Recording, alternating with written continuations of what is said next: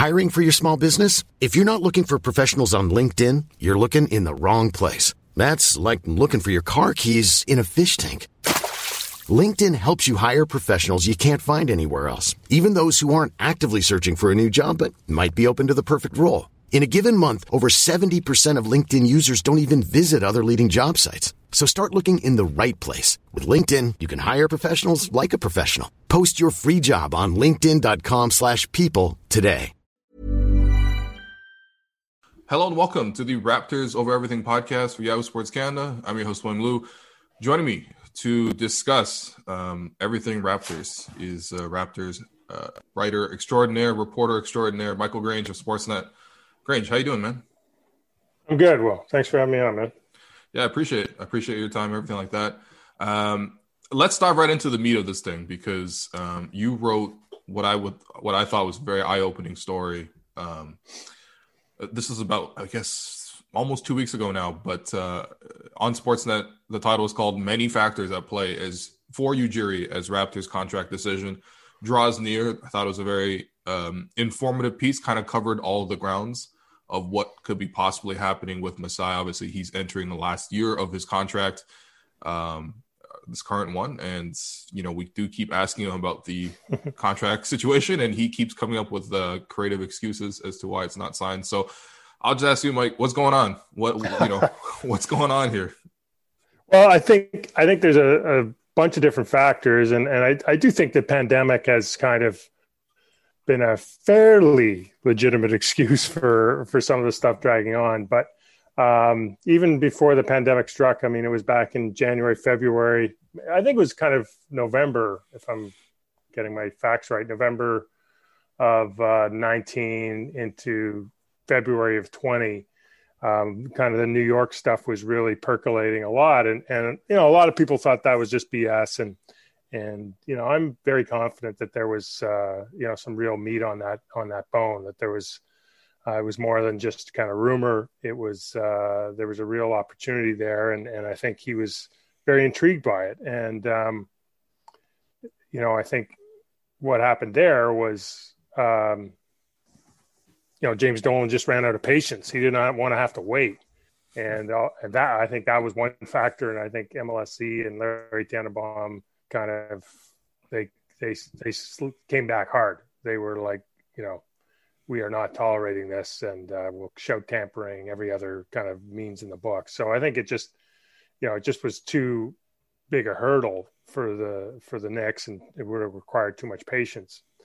But in saying all of that, I think what kind of came out of that notion was, you really got a sense that Masai Ujiri wanted to test the market. He wanted, he's like all of us, we've seen, all these superstars kind of really use leverage, really use, the ability to get to free agency to find the next best opportunity for them. And it kind of serves two purposes. It sort of focuses the organization they're on now to make sure that they're on guard. And you don't want to be the team that lets down LeBron in his contract year. And it also allows you to kind of survey the landscape, maybe send signals out there to other organizations that if they get their ducks in a row, there could be an opportunity. And I think, so I say all of that because that's February of 20. We have the pandemic in March. And I think, I think independent of the pandemic, I think we'd be here anyway. I don't think Masai Ujiri was in a rush to sign anything. I'm not sure that now he's in a rush to sign anything. And I think it's for all those reasons I've just touched on. Like, he's waiting to see what that next best opportunity might be. And in the meantime, the benefit is he can really, keep some pressure on MLSE, especially during the pandemic, when it'd be very easy to say, listen, we got to pull back here. We got to, we can't really make a commitment there financially, because of revenues.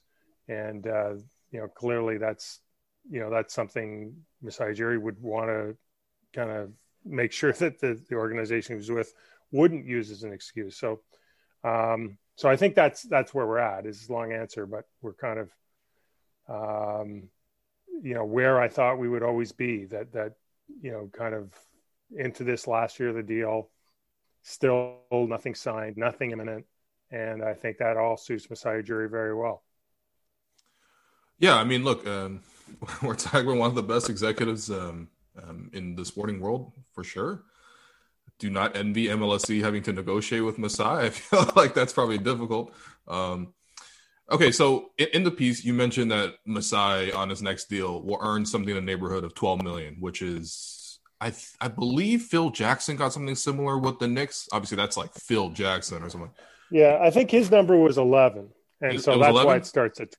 Yeah, so Okay. It's like he'll be number one, and I talked to one person who's got a lot of experience negotiating some of these executive compensation deals, and not only would he be number one, he would be in a position where that deal would open up if someone surpassed him. So, I mean, he's really right now about as peak as you can be in terms of value and leverage, and clearly one is because he's proven to be a pretty effective executive, right? Like he's won, his teams have won. I think if you go back to Denver, I think his teams have won an average of like 54 games a year. They've made the playoffs every year. So, I mean, it's not just a short-term blip. And as we know, as he's done it mostly with, I'm not going to say he's had some great players, but he hasn't really. He had 1 year when he had an acknowledged superstar and he won an NBA title. So there's that, but also I think he's the man of the moment, right? Like, I mean, he's a leader, a galvanizer. I think, you'd never trivialize it this way. And I'm not trivializing it, but I think as a black man, as an African man, I think he also, there's a kind of an added weight to his presence that, any forward-thinking organization would appreciate, and I think it means something in the NBA.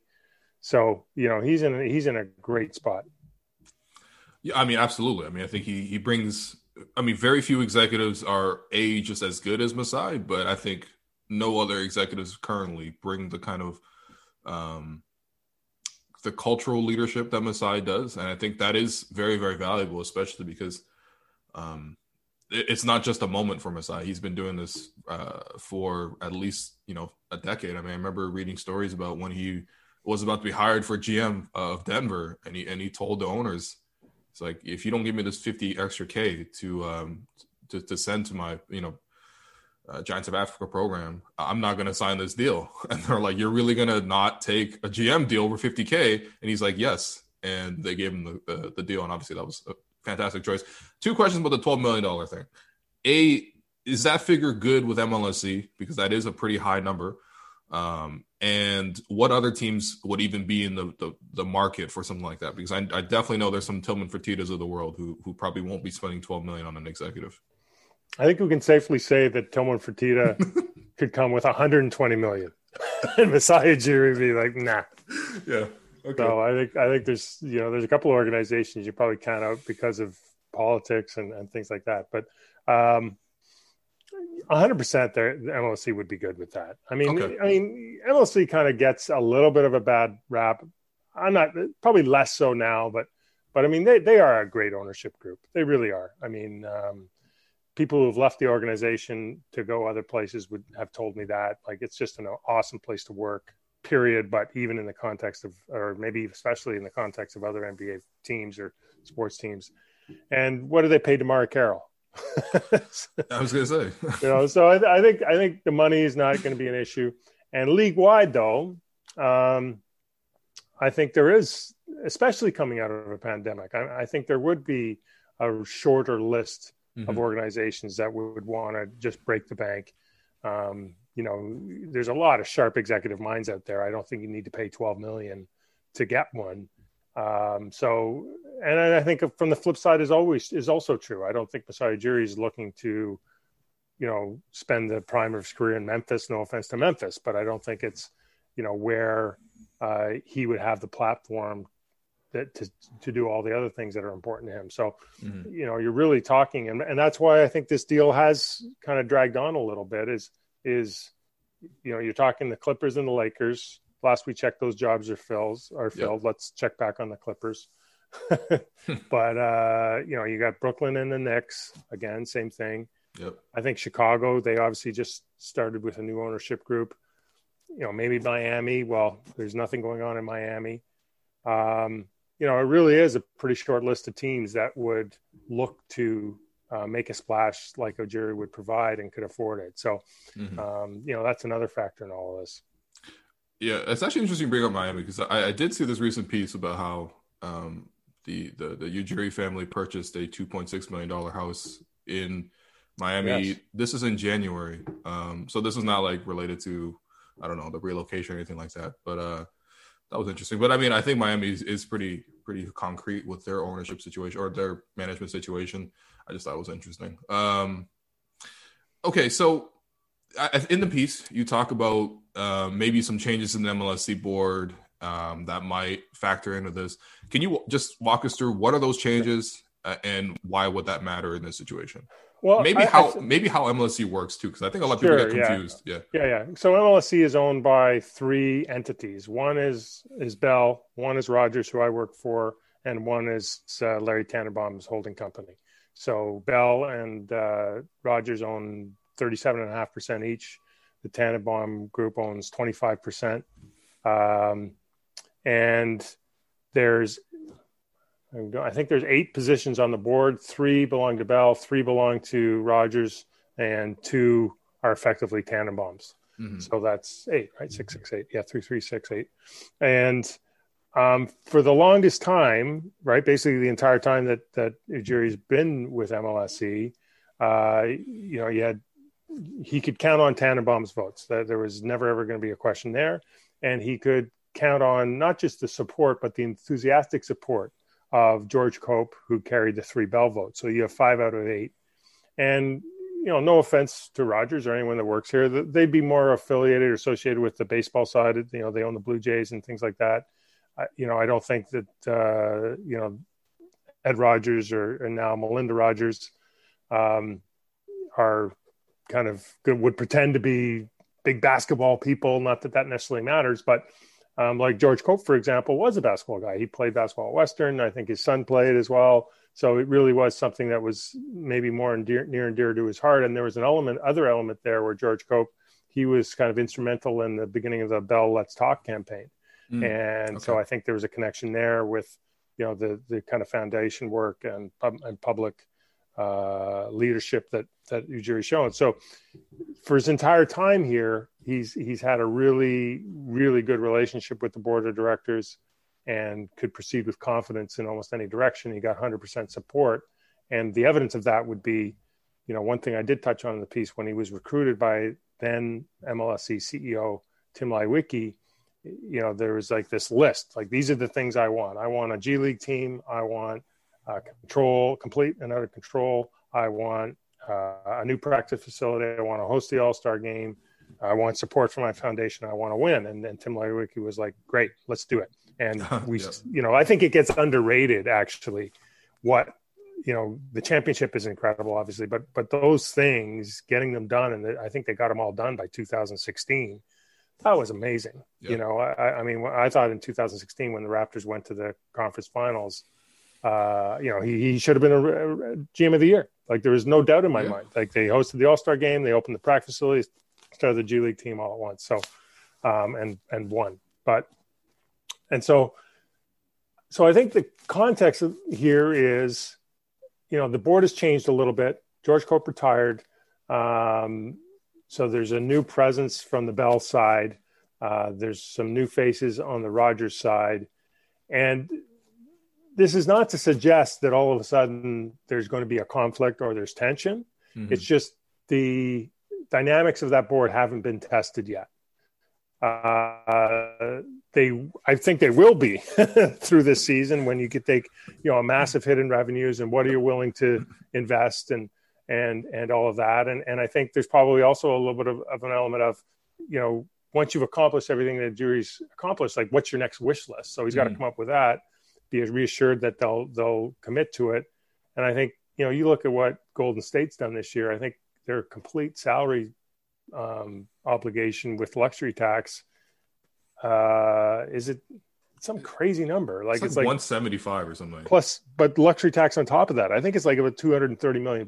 Yeah. And they won 15 games last year. So that's where the NBA is. I mean, take the pandemic out of it. Like it's, I presume things get back to normal, and it's going to remain a very expensive league to win in.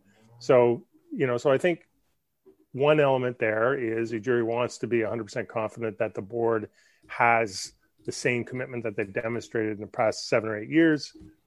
I don't think that's going to be a big problem. I've never heard or there's been no indication that that's going to be a huge stumbling block. But, it is an element.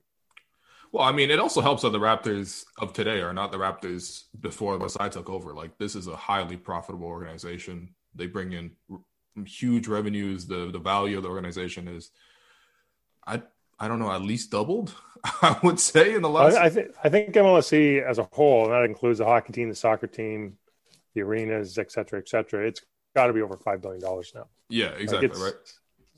It's and they bought it. The Bell and Rogers bought it, I think, for 1.3. So that was the valuation at the time. They did pretty well, and that's not all that long ago. So anyway, but yeah. Yeah, that's a great investment. Okay, so we've talked a lot about the MLSE side of things. I guess the bigger question is, what does Masai want? Because it seems like MLSE is very happy with Masai for good reason. 100%. They would sign this deal yesterday. Yeah. So what does Masai want? You mentioned Masai had the list before it got done. What is Masai's new list? And honestly, does that align with what he could be possibly doing in Toronto with that list?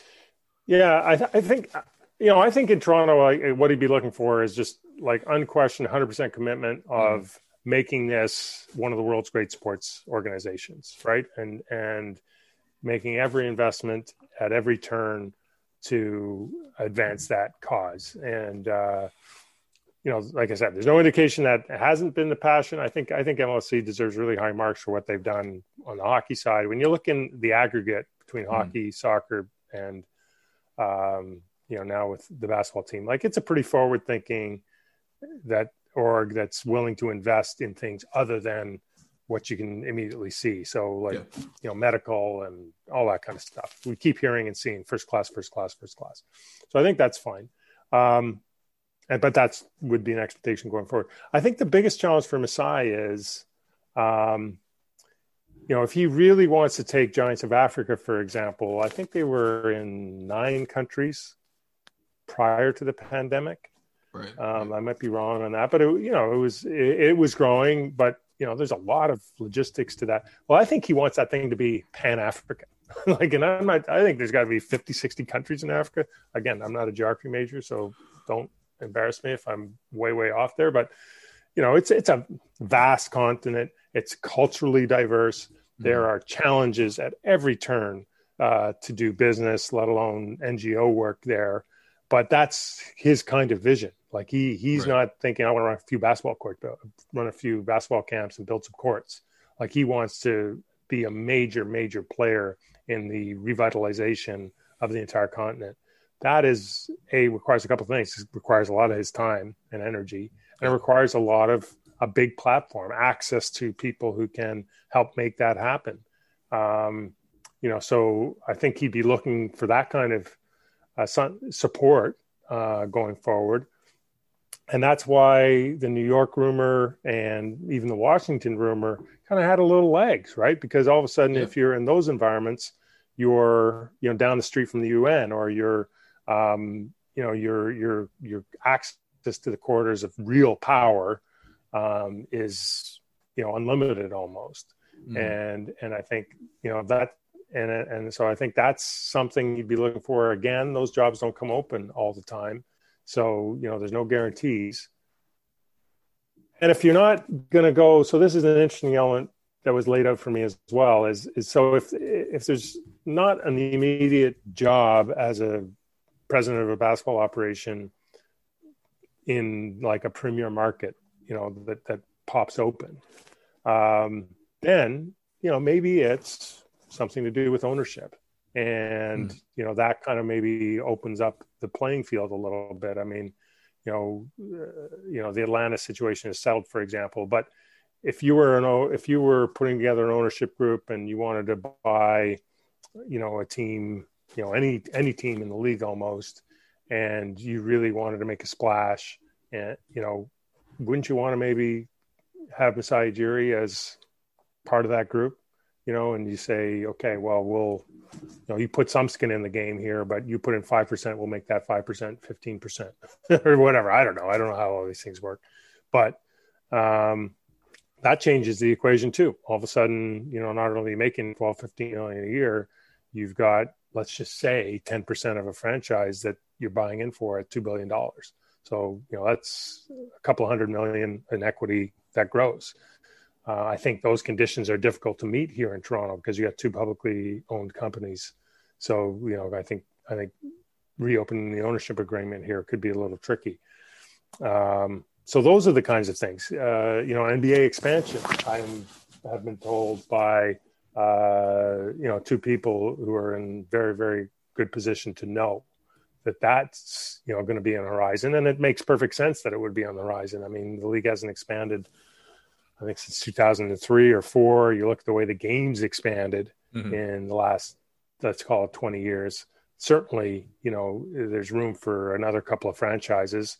And oh, by the way, when you look at the math, if you say, if you look at the two teams, let's call the franchise fees a couple of billion each.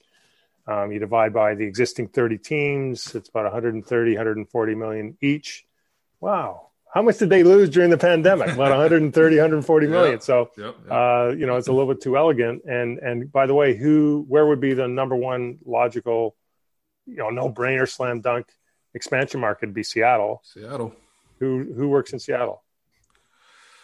Your boy, Tim Leiweke, right? He's running the hockey. Yep. He's running a company that owns a hockey team out there. So again, that's like some speculative dot connecting. Right. But I think that's where you need to think a little bit when you're wondering what's next for Masai Ujiri.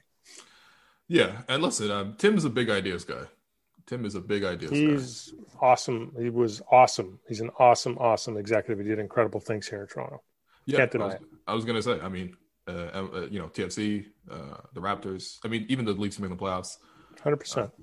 So much success attributed to them. Okay, so one more question about Masai, and then maybe we kind of focus on the rest of the thing.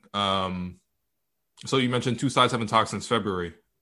How did that meeting go? So this is like after the Knicks talk was out there, and then of course the two sides maybe come to the table a little bit. I'm assuming it wasn't like a smashing success considering he's not signed. But any details on what happened in February? My understanding is there's no animosity. I think the meeting was preliminary. Okay. It was kind of along those lines of, what's the board going to look like? Where is your level of commitment? Let's keep talking sort of thing. And then the pandemic struck. So I think if anything, that's maybe where momentum may have lagged a little bit is, there's just so many moving parts going on. And, and I do think Masai wanted to get all of his kind of lieutenants taken care of before him. Right. So that's all done. So, although we keep hearing Bobby's nearly done, but we never actually hear that he's done.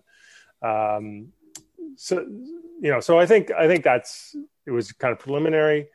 And, the one thing I would say about all this is it probably could have been avoided had after the title, they just sat down and said, look, what do you want?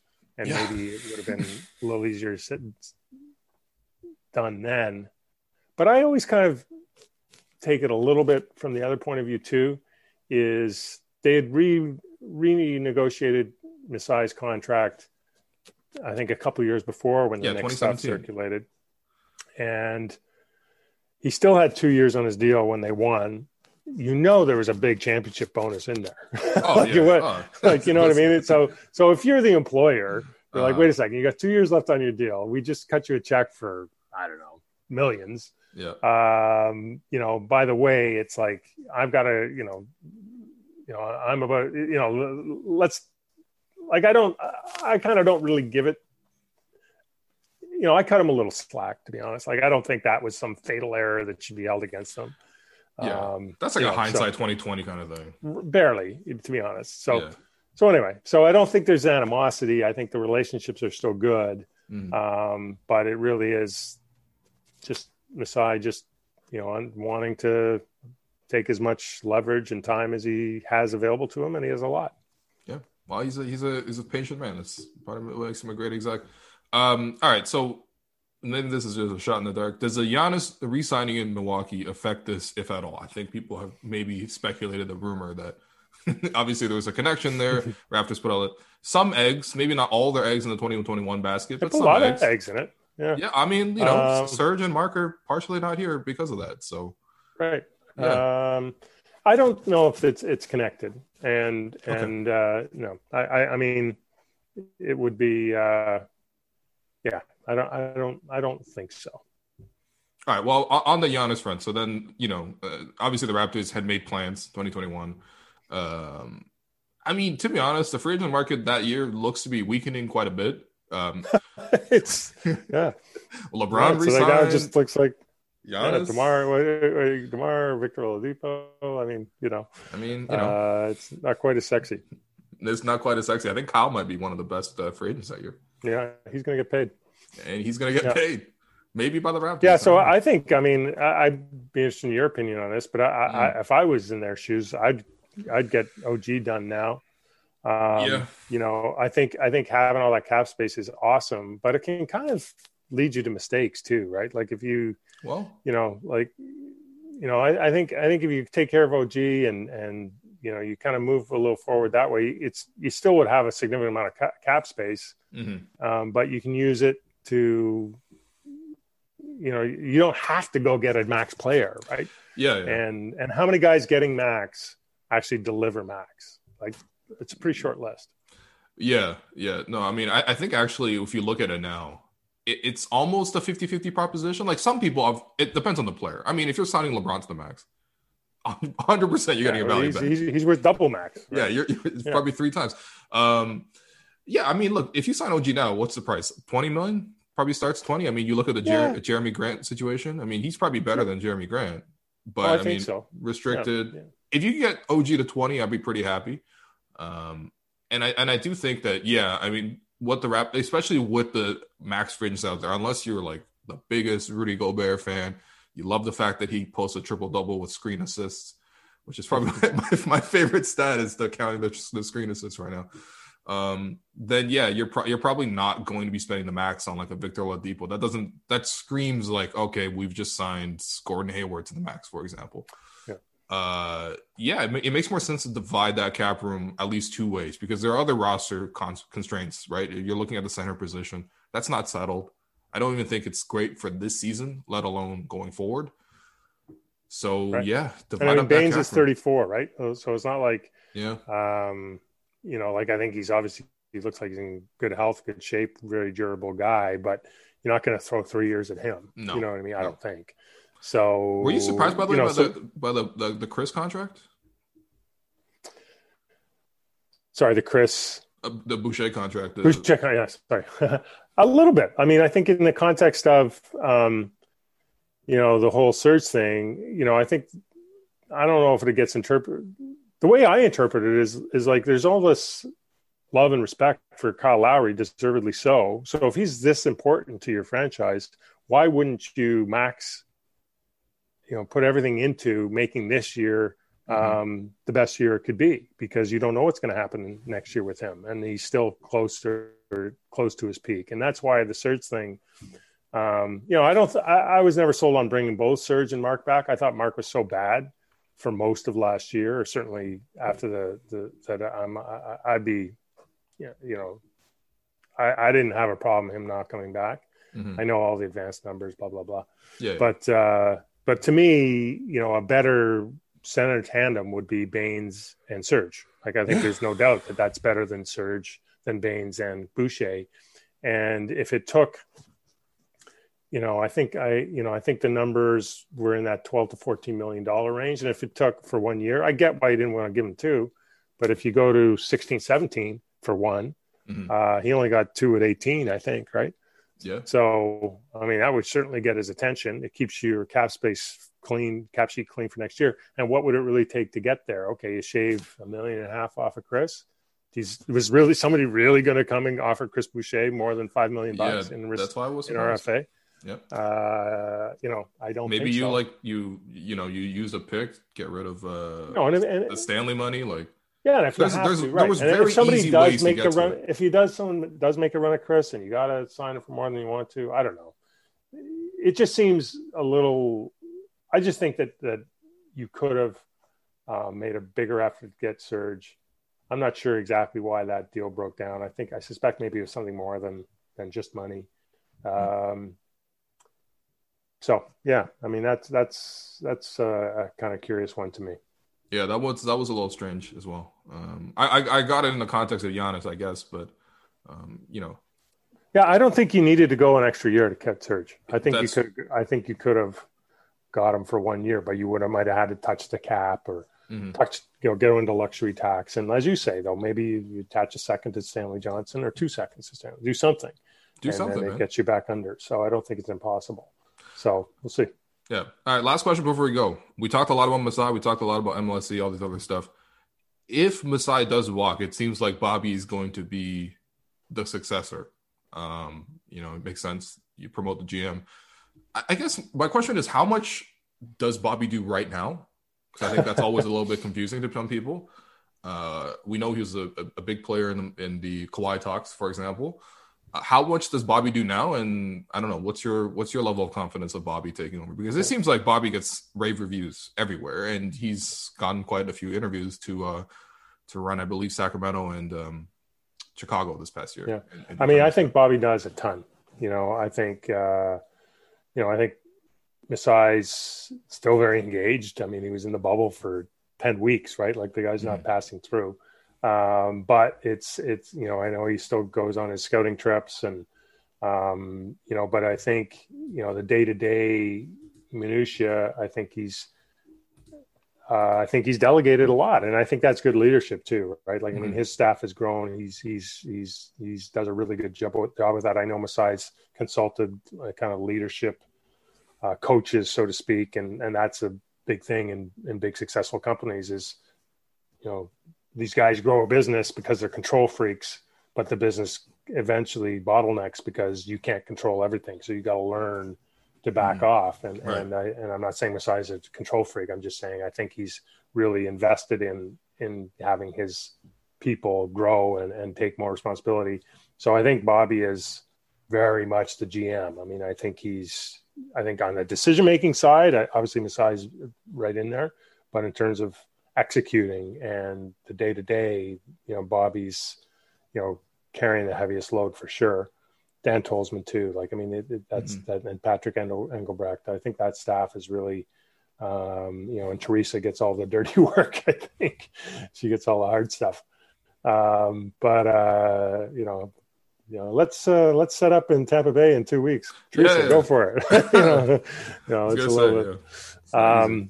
Anyway, but so I think Bobby's, fully capable. I think he's got a great demeanor. I think he's got all the attributes. I think the one thing we haven't seen, and I can't really say I think it's safe to say, like, he's not Masai Ujiri. Like he is not a charismatic leader that kind of sets the tone for an entire organization and can sell a sport to a country. But there's no one out there like that. Yeah, exactly. So it's probably, it's like, being the wrong, it's like being on a talk show and following like the stand-up guy who just kills it. Right. There's not much you can do. So, but I think you're in good hands if he's your GM. I mean, but you definitely lose presence in terms of what Masai brings outside of basketball. Well, you didn't enjoy his post-COVID announcement by the Raptors press conference where he said, I can't comment on that like 15 different ways in the span of 5 minutes. I mean, it is what it is. So yeah, Masai's better at no comment than Bobby. He's a better disassembler. Masai launches into like a very riveting speech for like 2 minutes and you forget what your question was. Exactly. Originally. So Masai did, any thoughts on who he might take in the second round? Well, let me talk about the pandemic and global issues. So anyway. No, he's Masai's a master at that. But I mean, look, I think Bobby he deserves a chance definitely to run a team, and he will one day. If it's not here, it's going to be somewhere else. Yeah, I mean, is there any concern Masai just take some of these guys? If, let's say, worst case scenario, Masai goes somewhere else, you would imagine he would take at least some staff with him. All the staff, except for Bobby, and Bobby's, as we understand, is very close. There'd be a lot of non-compete language in those deals. And, I think getting back to Masai, I think, my prediction is he ends up signing something with Toronto that's relatively short term. I don't think it's going to be like a 5-year deal. I think he's going to be looking for something with a lot of flexibility in terms of, could he, for example, interview with another team without having to ask for permission first?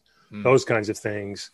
Could he exit the deal without non-competes and stuff? But I think the one thing any intelligent organization would do is, okay, Masai, you're leaving, but you can't strip mine the whole organization and leave us dangling. Right. I don't think that's going to happen. So, that's good. It didn't happen in Denver. That's for sure. I think it's pretty standard. It's, maybe I'm trying to think of some examples, but Daryl Morey hasn't pulled the front office with him from, exactly. For example, I think the language in those deals is usually pretty strict on that stuff. All right, Michael, I think we are sufficiently maybe scared or as unsettled as before. I think he's going to be back. I do think he's going to be back. I just don't think the story is going to go away. I don't think he's going to be here for life, but I think he will be here for the next 2-3 years. Nobody's here for life, man. So, all right, Grange, thanks so much for coming on. Definitely read, watch, listen to all your work. You still gonna be part of the broadcast? I mean, I don't know how all these broadcasts are going to work right now. Yeah, no, I think we're doing it from Scotiabank Arena, in the practice facility there. So me and Sherman and Brad. So revving up pretty soon. Should be fun. Hey, I'm Ryan Reynolds. At Mint Mobile, we like to do the opposite of what Big Wireless does. They charge you a lot. We charge you a little. So naturally, when they announced they'd be raising their prices due to inflation, we decided to deflate our prices due to not hating you. That's right. We're cutting the price of Mint Unlimited from $30 a month to just $15 a month. Give it a try at mintmobile.com/switch. $45 up front for 3 months plus taxes and fees. Promo rate for new customers for limited time. Unlimited more than 40 gigabytes per month. Slows full terms at mintmobile.com. I'm Sandra, and I'm just the professional your small business was looking for. But you didn't hire me because you didn't use LinkedIn Jobs. LinkedIn has professionals you can't find anywhere else, including those who aren't actively looking for a new job, but might be open to the perfect role, like me. In a given month, over 70% of LinkedIn users don't visit other leading job sites. So if you're not looking on LinkedIn, you'll miss out on great candidates like Sandra. Start hiring professionals like a professional. Post your free job on linkedin.com/people today.